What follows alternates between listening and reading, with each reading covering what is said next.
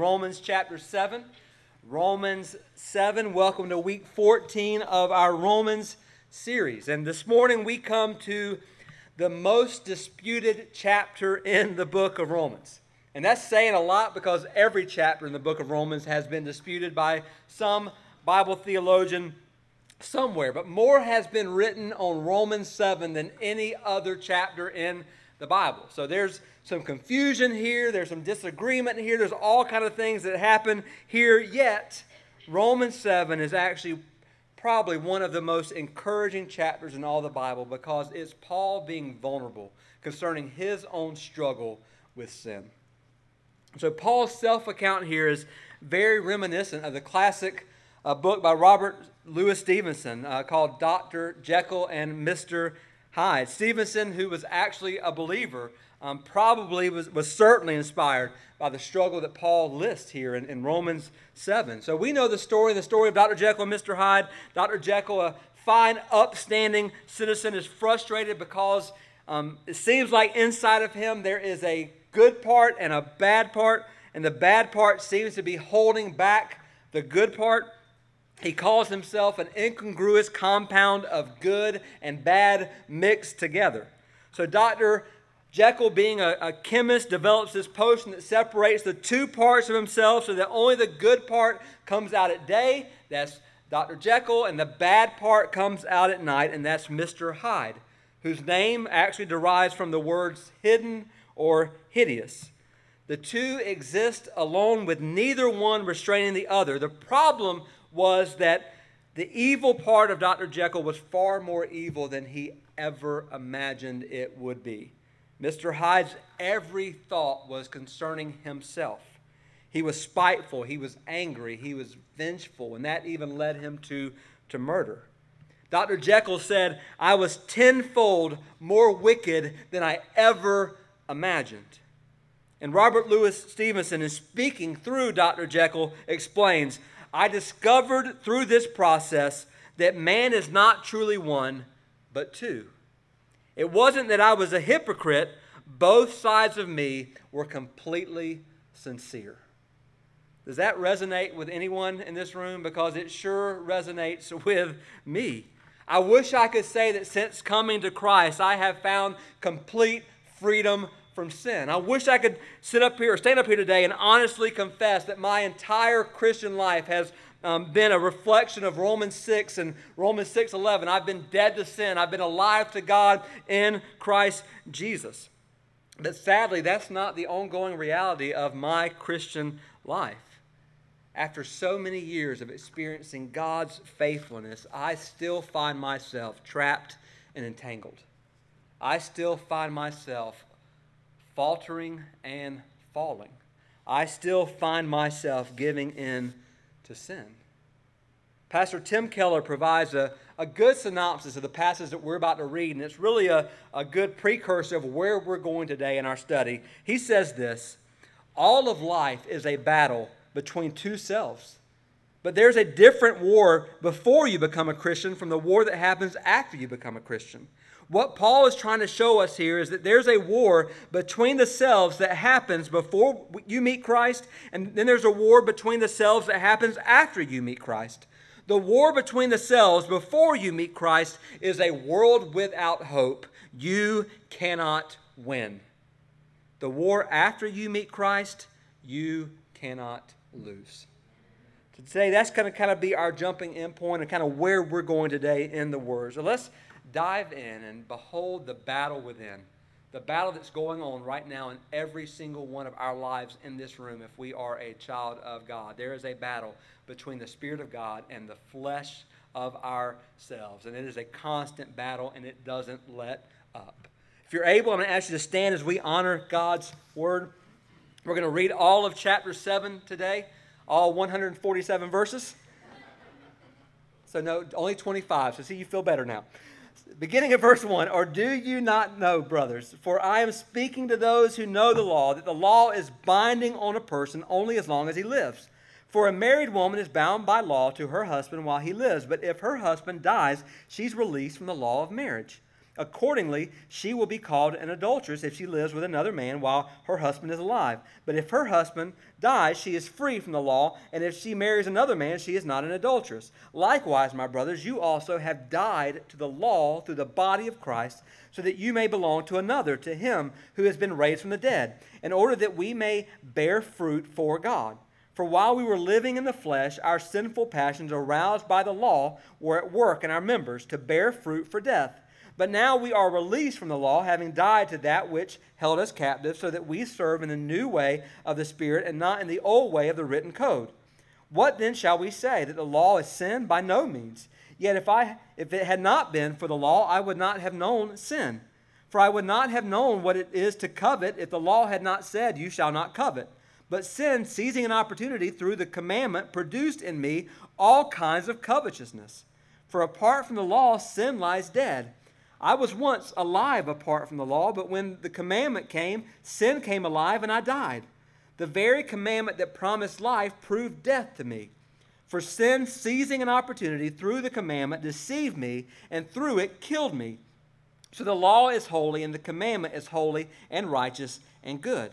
Did that which is good then bring death to me? By no means. It was sin producing death in me through what is good, in order that sin might be shown to be sin, and through the commandment might become sinful beyond measure. For we know that the law is spiritual, but I am of the flesh, sold under sin. For I do not understand my own actions. For I do not do what I want, but I do the very thing I hate. Now if I do what I do not want, I agree with the law that it is good. So now it is no longer I who do it, but the sin that dwells within me. For I know that nothing good dwells in me, that is, in my flesh. For I have the desire to do what is right, but not the ability to carry it out. For I do not do the good I want, but the evil I do not want is what I keep on doing. Now if I do what I do not want, it is no longer I who do it, but sin that dwells within me. So I find it to be a law that when I want to do right, evil lies close at hand. For I delight in the law of God in my inner being. But I see in my members another law waging war against the law of my mind and making me captive to the law of sin that dwells in my members. Wretched man that I am, who will deliver me from this body of death? Thanks be to God through Jesus Christ our Lord. So then, I myself serve the law of God with my mind, but with my flesh I serve the law of sin. Let's pray. Father, today we come to this difficult, disputed chapter. Yet there is something, God, for every child of God in this room, and there's something for every person who's not a child of God in this room, and also, Lord, those watching online. And Lord, we just thank you for your word. We thank you for this time in Romans, Lord. We pray that you would speak. I pray, Father, that you would minister to every single one in this room, every single person, Lord, watching online, that you would meet us right where we are today, that you would prove to be our Savior who is greater. Oh God, speak, for we're listening. In Jesus' name, amen. And you may be seated. There's a story that many years ago a British newspaper sent out an inquiry to famous authors, basically asking the question, what is wrong with this world?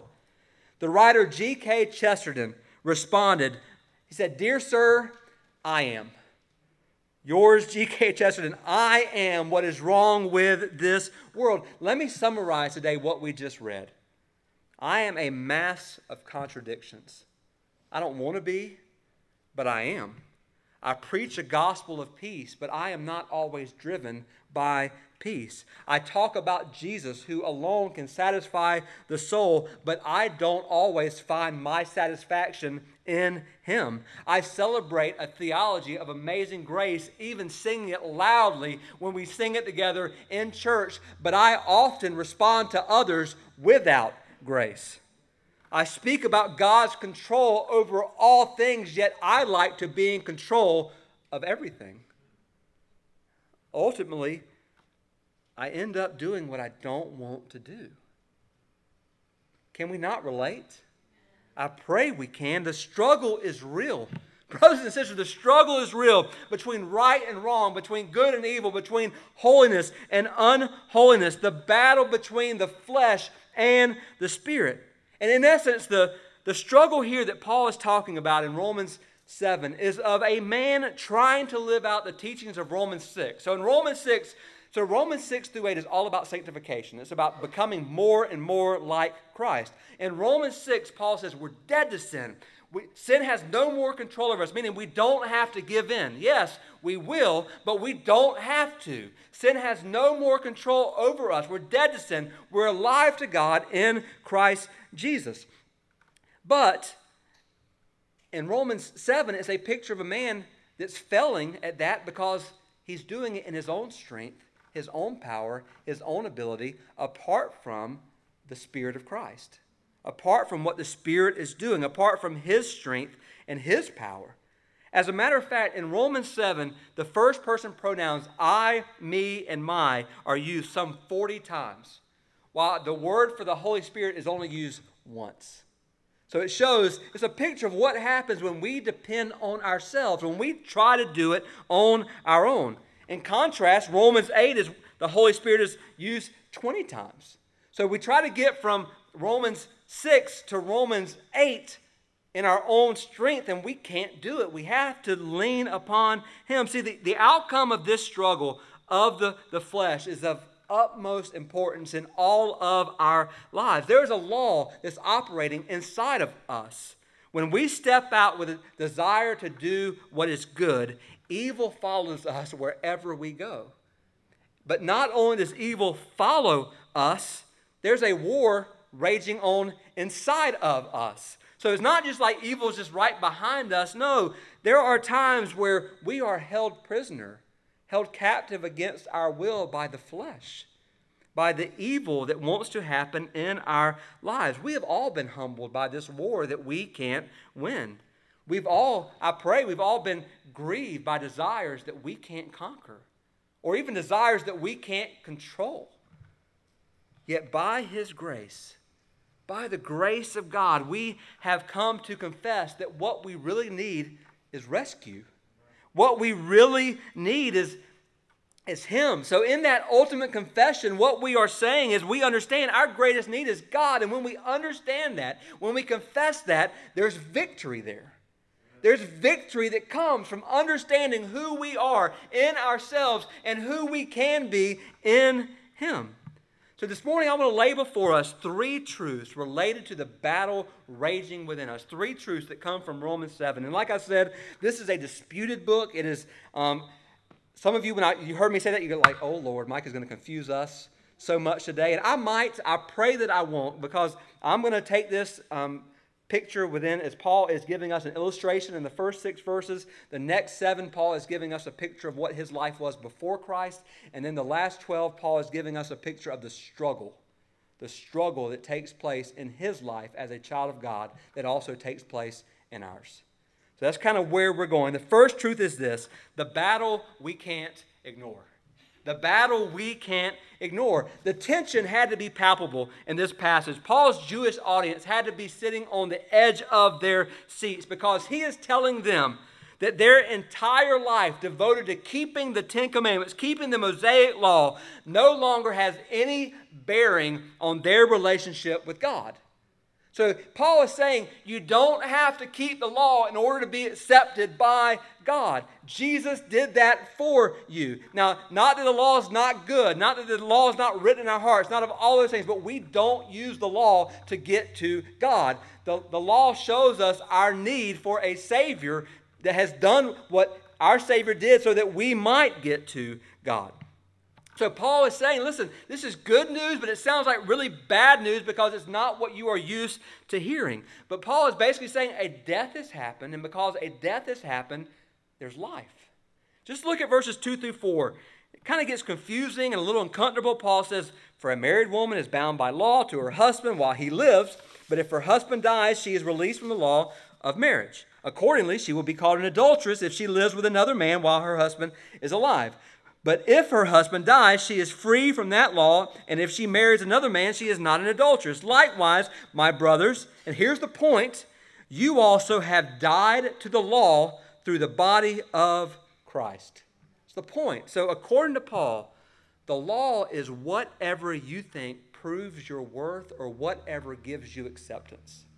So whatever you think makes you acceptable before God is the law that you are trusting in. You were married to that. It was the center of your life. It's how you found your worth, your acceptance. It's how you found your hope for getting through the things that you were going through. Yet when you became a Christian, you died to that. You died to that which you thought gave you acceptance. And instead of being alive to that anymore, you died to it, and now you are alive to Christ. And the point is, listen, there is a law that binds, and then there is grace. We are either under the law or you are under grace. Pastor Tony Evans put it this way. He says, when you walk into a house, you can tell the difference between a grace dog and a law dog. A law dog always has its tail tucked underneath. It's intimidated by its owner, afraid of its owner. The owner says, do this or I'm going to spank you with a paper. It's a miserable dog. But a grace dog's tail is wagging when its owner comes home because there's a relationship there. The dog just wants to be with its owner and make them happy. But think about it, grace dog, law dog. Now, there is no corollary in the cat world. There is no such thing as a grace cat, only evil cats. I'm sorry. If you don't agree with that, take it up with the person who made cats. So God made dogs, Satan made cats. It's obvious for all of us in this room. Sorry, take it up. It's just that way it works. But the point that, and please don't let that be a hindrance from moving forward with me. Okay, Heather and Sarah, don't do it. Don't let it happen. So the picture is that Paul is saying is that marriage is an apt illustration of the Christian faith. It's not about rules. He's saying it's not about regulations. It's about a loving relationship. Let me give you a better illustration. We were married to Mr. Law. He was a good man in his way, but he did not understand our weaknesses. He came home every evening and asked, how was your day? Did you do what I told you to do? Did you make the kids behave? Did you waste any time? Did you complete everything on the to-do list that I gave you to do? So many demands, so many expectations. And as hard as we tried, we couldn't be perfect. We could never satisfy Mr. Law. We forgot things that were important to him. We let the children misbehave. We failed in other ways. It was a miserable marriage because Mr. Law always pointed out our failings, and he was always right because we failed. We failed miserably. But his remedy was always the same: do better tomorrow. Do better tomorrow. But we didn't because we couldn't. We couldn't do better. Then Mr. Law died and we remarried, this time to Mr. Grace. Our new husband, Jesus, comes home every evening and the house is a mess. The children are acting a fool. Dinner is burning on the stove. And he knows that we haven't been completely faithful to him throughout the day. Still, he sweeps us up into his arms and he says, I love you. I chose you. I died for you. I will never leave you or forsake you. And our hearts melt.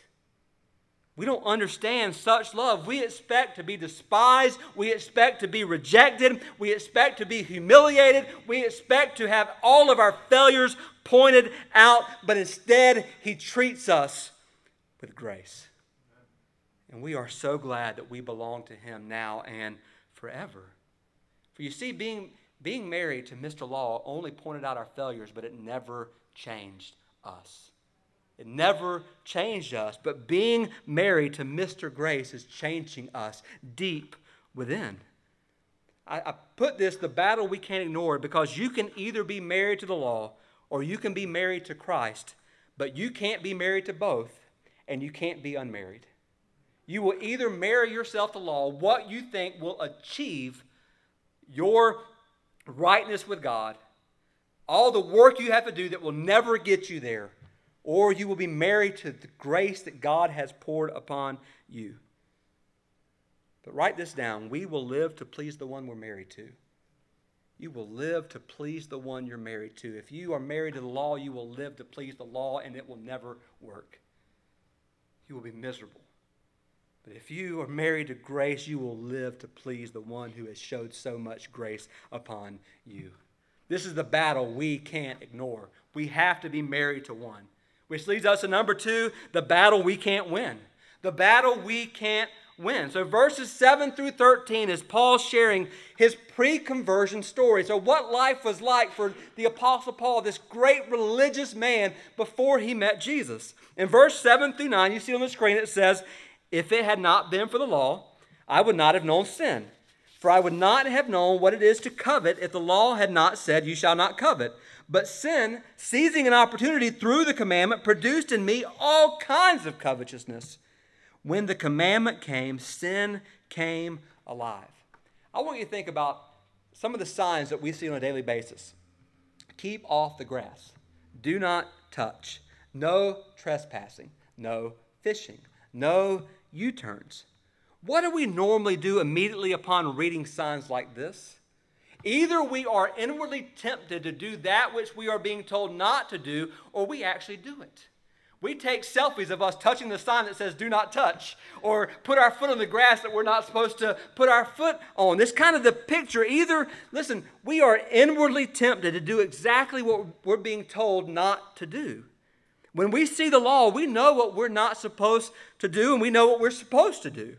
Yet the law awakens us to sin because it shows us what sin is in explicit terms. So we can see on the paper before us, do not do this. We can also see on the paper, do this. But the second we see it, our flesh cries out against it.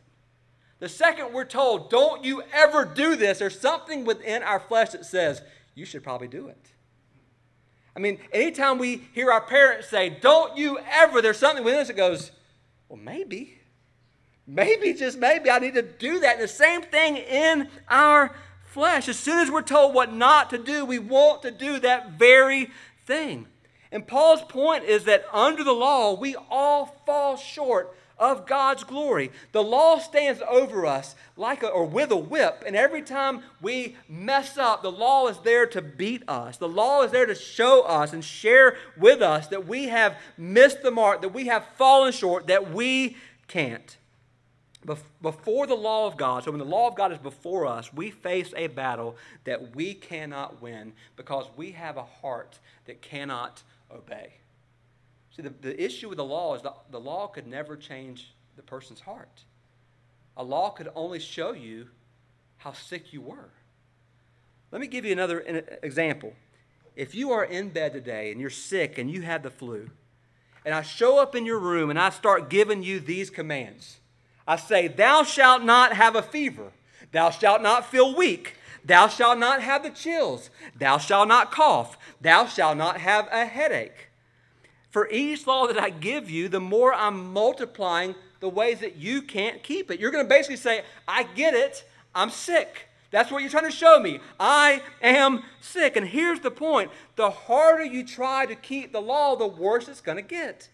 If you're dealing with the flu and I walk in and say, thou shalt not be weak, and you say, oh, I'm getting up and I'm getting ready and I'm going to go, you're going to make it worse. This is the point. C.S. Lewis said it well. He says, no one knows how bad he is until he's tried to be good. No one knows how bad he is until he's tried to be good. Then we realize, I can't be good. I'm just not good at it. And so Paul is saying this is similar to what happens spiritually. The harder we try to keep the law, the harder we try to be good, the harder we try to do the things that we think is going to lead to acceptance, the worse we get. The worse we become. We turn into an awful person. Let me say this clearly. No one ever comes to Christ in faith, even today, without a clear recognition of their sin. Meaning, we never come to Christ until we look in the mirror of the law. And the mirror of the law shows us how bad we are. The mirror of the law shows us, it gives us this outline of this beautiful picture of what God has designed, and we don't fit in it. We're not in it. And we can't. And that's the picture of it. It shows us that we can't. The problem is, if you ignore that and you say, but I can, it's a battle you'll never win. You'll never win. You will never earn your way. You'll never achieve your way. You'll never accomplish your way to God. This is a battle we can't win. Which leads us, lastly, and if you have fallen asleep through this, wake up and let's finish strong. Number 3, the battle we can't lose. So no one amen. I don't know if you didn't amen because you were afraid I was going to think you were asleep, or you just didn't amen because you're wondering how long this last point's going to take. Don't know where we are. But anyway, the battle we can't lose. So beginning at verse 14, Paul shifts in a weird sense from speaking in the past tense from 7 to verse 13 to now speaking in the present tense. And some people say, well, that doesn't prove much. And some people say, well, and I believe that from verse 13 all the way, or 14 all the way on, Paul is showing us what his life is like in Christ and the struggle that a Christian even has. Oftentimes, as we depend on ourselves and on our flesh or on our own ability instead of depending on the Spirit of God. In fact, in verse 22, Paul even says, "For I delight in the law of God." No non-Christian would ever say that. No non-Christian has ever said, "I delight to do the law. I delight in the law of God." So what Paul is describing here is the Christian experience, or to say it differently, the normal Christian temptation, which is wrestling with our sin in our own strength, in our own abilities. Listen, we must not make the assumption of believing that we can live the Christian life on our own. Did you know that the Christian life is impossible? Did you know that? I mean, Jesus said becoming a Christian is impossible with man, but it's possible with God. So becoming a Christian is impossible, and living the Christian life on your own is also impossible. You can't do it. You can't live the Christian life. You can't live to please God on your own. So guess what? God helps us out. He gives us this amazing gift called the Holy Spirit. Before Christ, you have this spirit in you called the unholy spirit. It is the spirit of flesh. It is what you desire. It's what you want. It is the unholy spirit. But when you trust Christ, He gives you the Holy Spirit. And guess what the Holy Spirit wants to do in you? Make you holy. So the Holy Spirit wasn't given to us so that we could become more unholy. The Holy Spirit was given to us, crazy enough, to make us holy. But I want you to stop and think about this. Did you ever think or realize that there was no war that raged within you before you became a Christian? There was no war that raged in you. Prior to trusting in Jesus, you were shackled in sin. You were a slave to the enemy. But once you trusted in Christ, you became an enemy of hell. In your unsaved state, you were no threat whatsoever to Satan. Satan was like, we're good. Me and you are absolutely good. But the moment you turned to Christ, Satan says, we're not good anymore. We're not good anymore. And I'm coming after you. And Satan is going to do everything that he can to make us ineffective, to make us unfruitful. And listen to how Paul describes his life. In verse 15, I do not understand my own actions, for I do not do what I want, but I do the very thing I hate. If you're not going to say amen, you can at least say, oh me, or ouch, because this is us. This is us. Then verse 18, for I know that nothing good dwells in me, that is in my flesh. For I have the desire to do what is right, but not the ability to carry it out on our own. We can't do it. Then look at verse 19. For I do not do the good I want, but the evil I do not want is what I keep on doing. Our flesh is like the structure of a house that's been eaten up by termites. And we can paint the inside and the outside. We can put down new carpet, and we can bring in all kind of new furniture. But you haven't fixed the issue.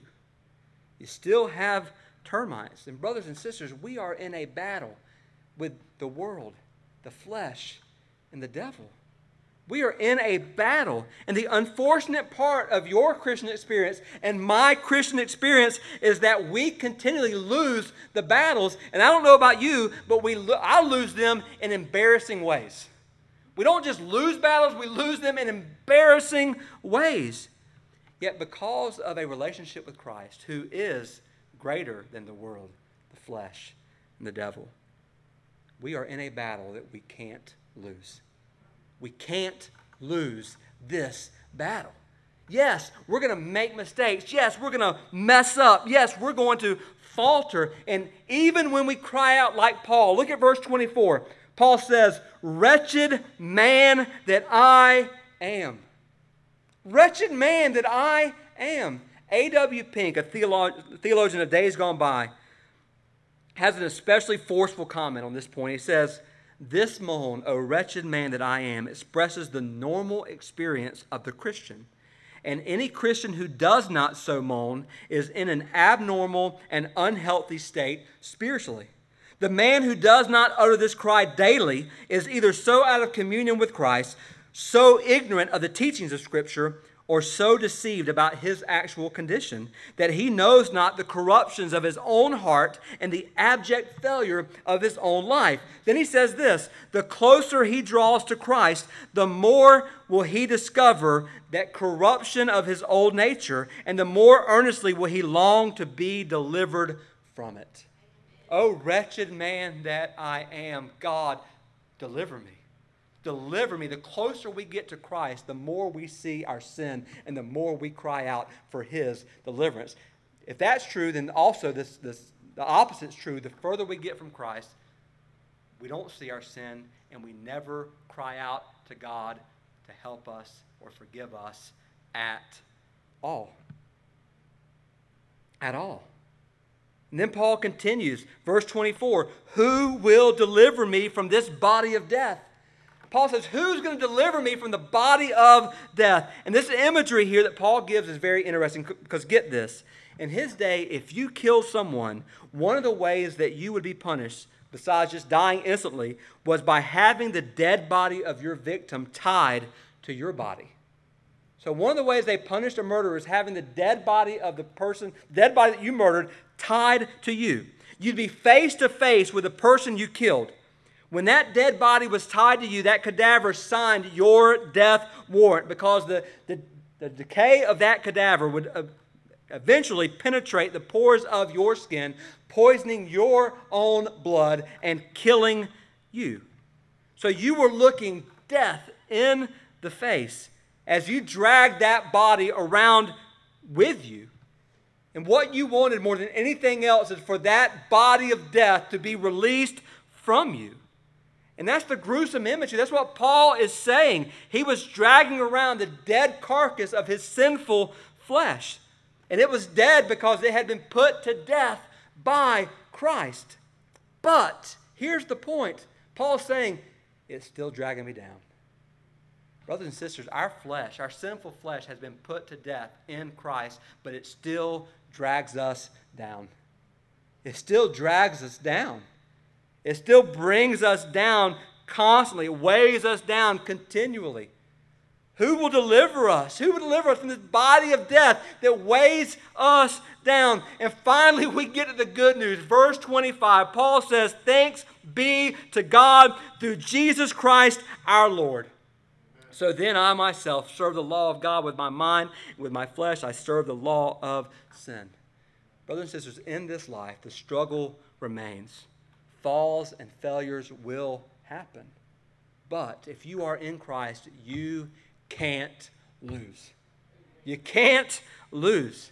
Follow with me here. December 1941 was a dark time for England. The war was not going well, but on the morning of Sunday, December 7th, 1941, when Winston Churchill heard about the Japanese attack on Pearl Harbor, he walked into his office. He called FDR, and FDR told him, "Well, we're all in the same boat now." Churchill wrote in his memoir, "No American will think it wrong of me to proclaim that hearing the U.S. was on our side was the greatest joy to me. England would live. Britain would live. The rest of the war was simply proper application of overwhelming force. I went to bed and I slept the sleep of the saved and the thankful.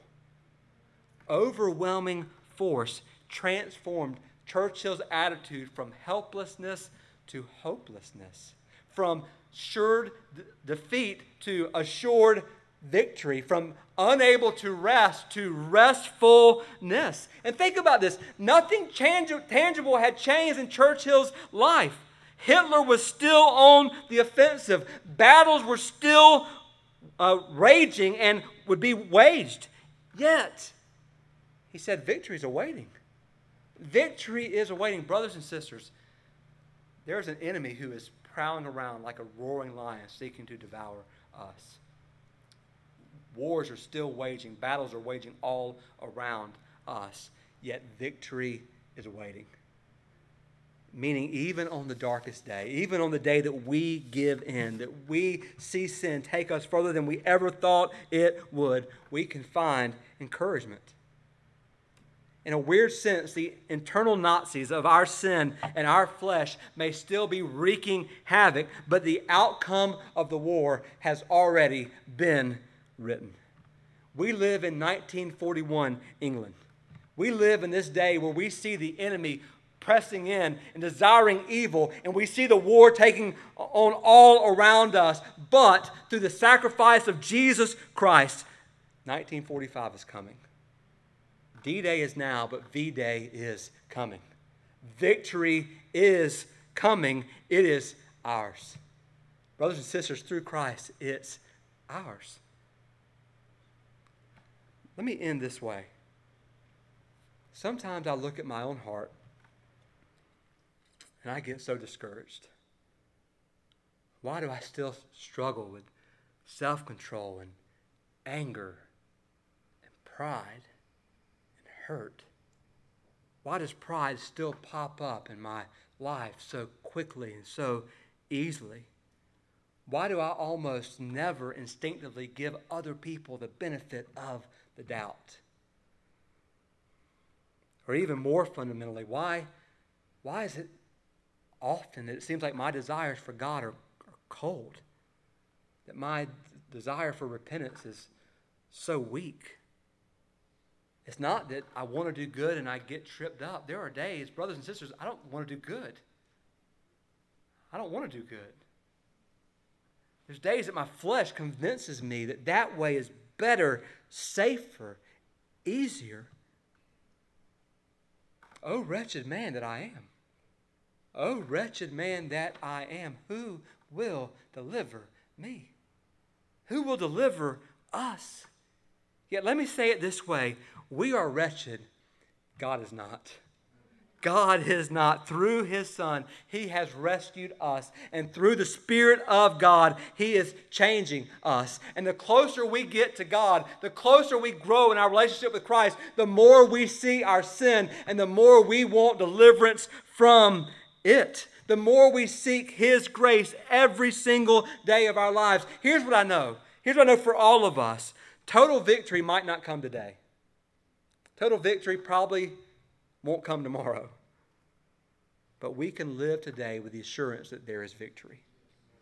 There is victory. And that assurance changes our disposition in the fight. From helplessness to hopefulness. From assured defeat to assured victory. From unable to rest because we're working to earn our way to resting in the cross. Brothers and sisters, in Christ, through Christ, because of Christ, we can't lose. We can't lose. The war has been won. The war has been won. Rest in that today. I'm going to ask you to stand. I'm going to call up our worship team. And I want you to bow your head and close your eyes. And we're just going to seek the Lord in this moment. Maybe there are those here today that are maybe watching online that in this moment you've come face to face with the reality that you're living like Paul did before salvation, trying to earn your way, trying to do all the good things that you can possibly do. And it's a losing battle. Today, join the winning battle. Trust in Christ. Turn to Christ in this moment, and you will be saved. Call out to Him, and He will save you now. He won't wait to save you 100 years from now. He won't wait to save you 10 years from now. He won't wait to save you a year from now. He will save you right now. He will save you. Come to Jesus. For others in this room, for the child of God in this room that struggles with that war and desire of the spirit and the flesh, and it seems like the flesh wins more than the spirit. It seems like we lose more battles than we win. The reality is, if that is the reality of our lives, it's because we're trusting in ourselves, leaning on ourselves, and not submitting or yielding to the Spirit of God in us. Yield now. Yield to Him now. Victory is ours, and although defeat will happen, the war has been won. And when we fail and when we falter, there is grace and there is mercy. And if we confess our sins, He's faithful and just to forgive us and cleanse us, not from some unrighteousness, but from all unrighteousness. The battle is yours, O God. The victory is yours. Finish this time. In Jesus' name, amen.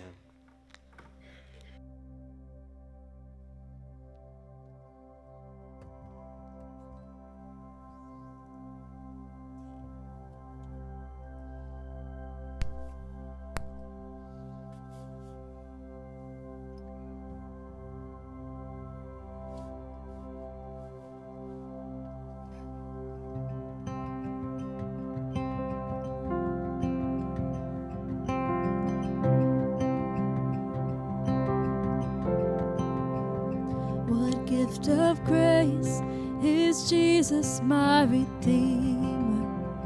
There is no more for heaven now to give.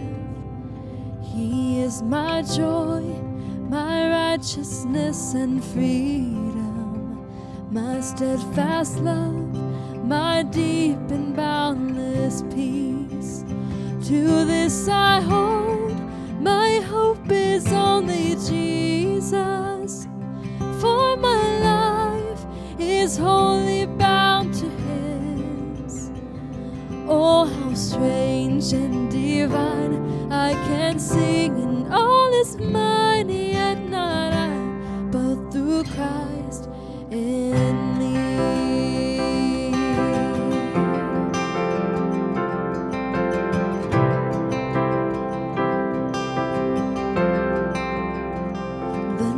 Is dark, but I am not forsaken, for by my side the Savior He will stay. I labor on in weakness and rejoicing, for in my need His power is displayed. To this I hold, my shepherd will defend me. Through the deepest valley He will lead. Oh, the night has been won, and I shall overcome, yet not I, but through Christ in me.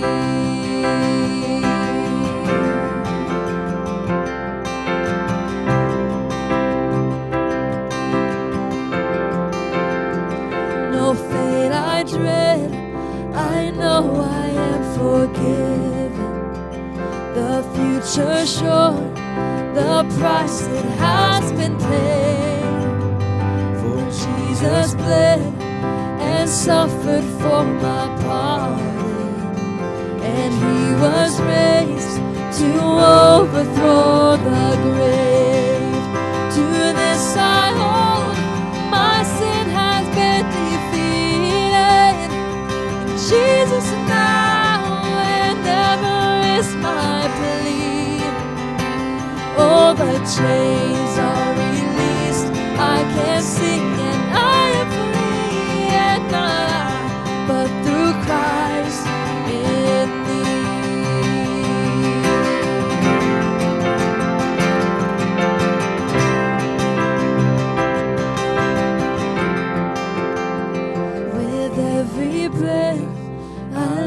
to follow Jesus, for he has said that he will bring me home. And day by day, I know he will renew me until I stand with joy before the throne. To this I hold, my hope is only Jesus. All the glory evermore to him. And when the race is complete, so my lips shall repeat, yet not, but through Christ in me. To this I hold, my hope is only Jesus. All the glory evermore to him. When the race is complete, so my lips shall repeat, yet not, but through Christ in me. When the race is complete, still my lips shall repeat, yet not I, but through Christ in me. Yet not I, but through Christ in me. Yet not I, but through Christ in me.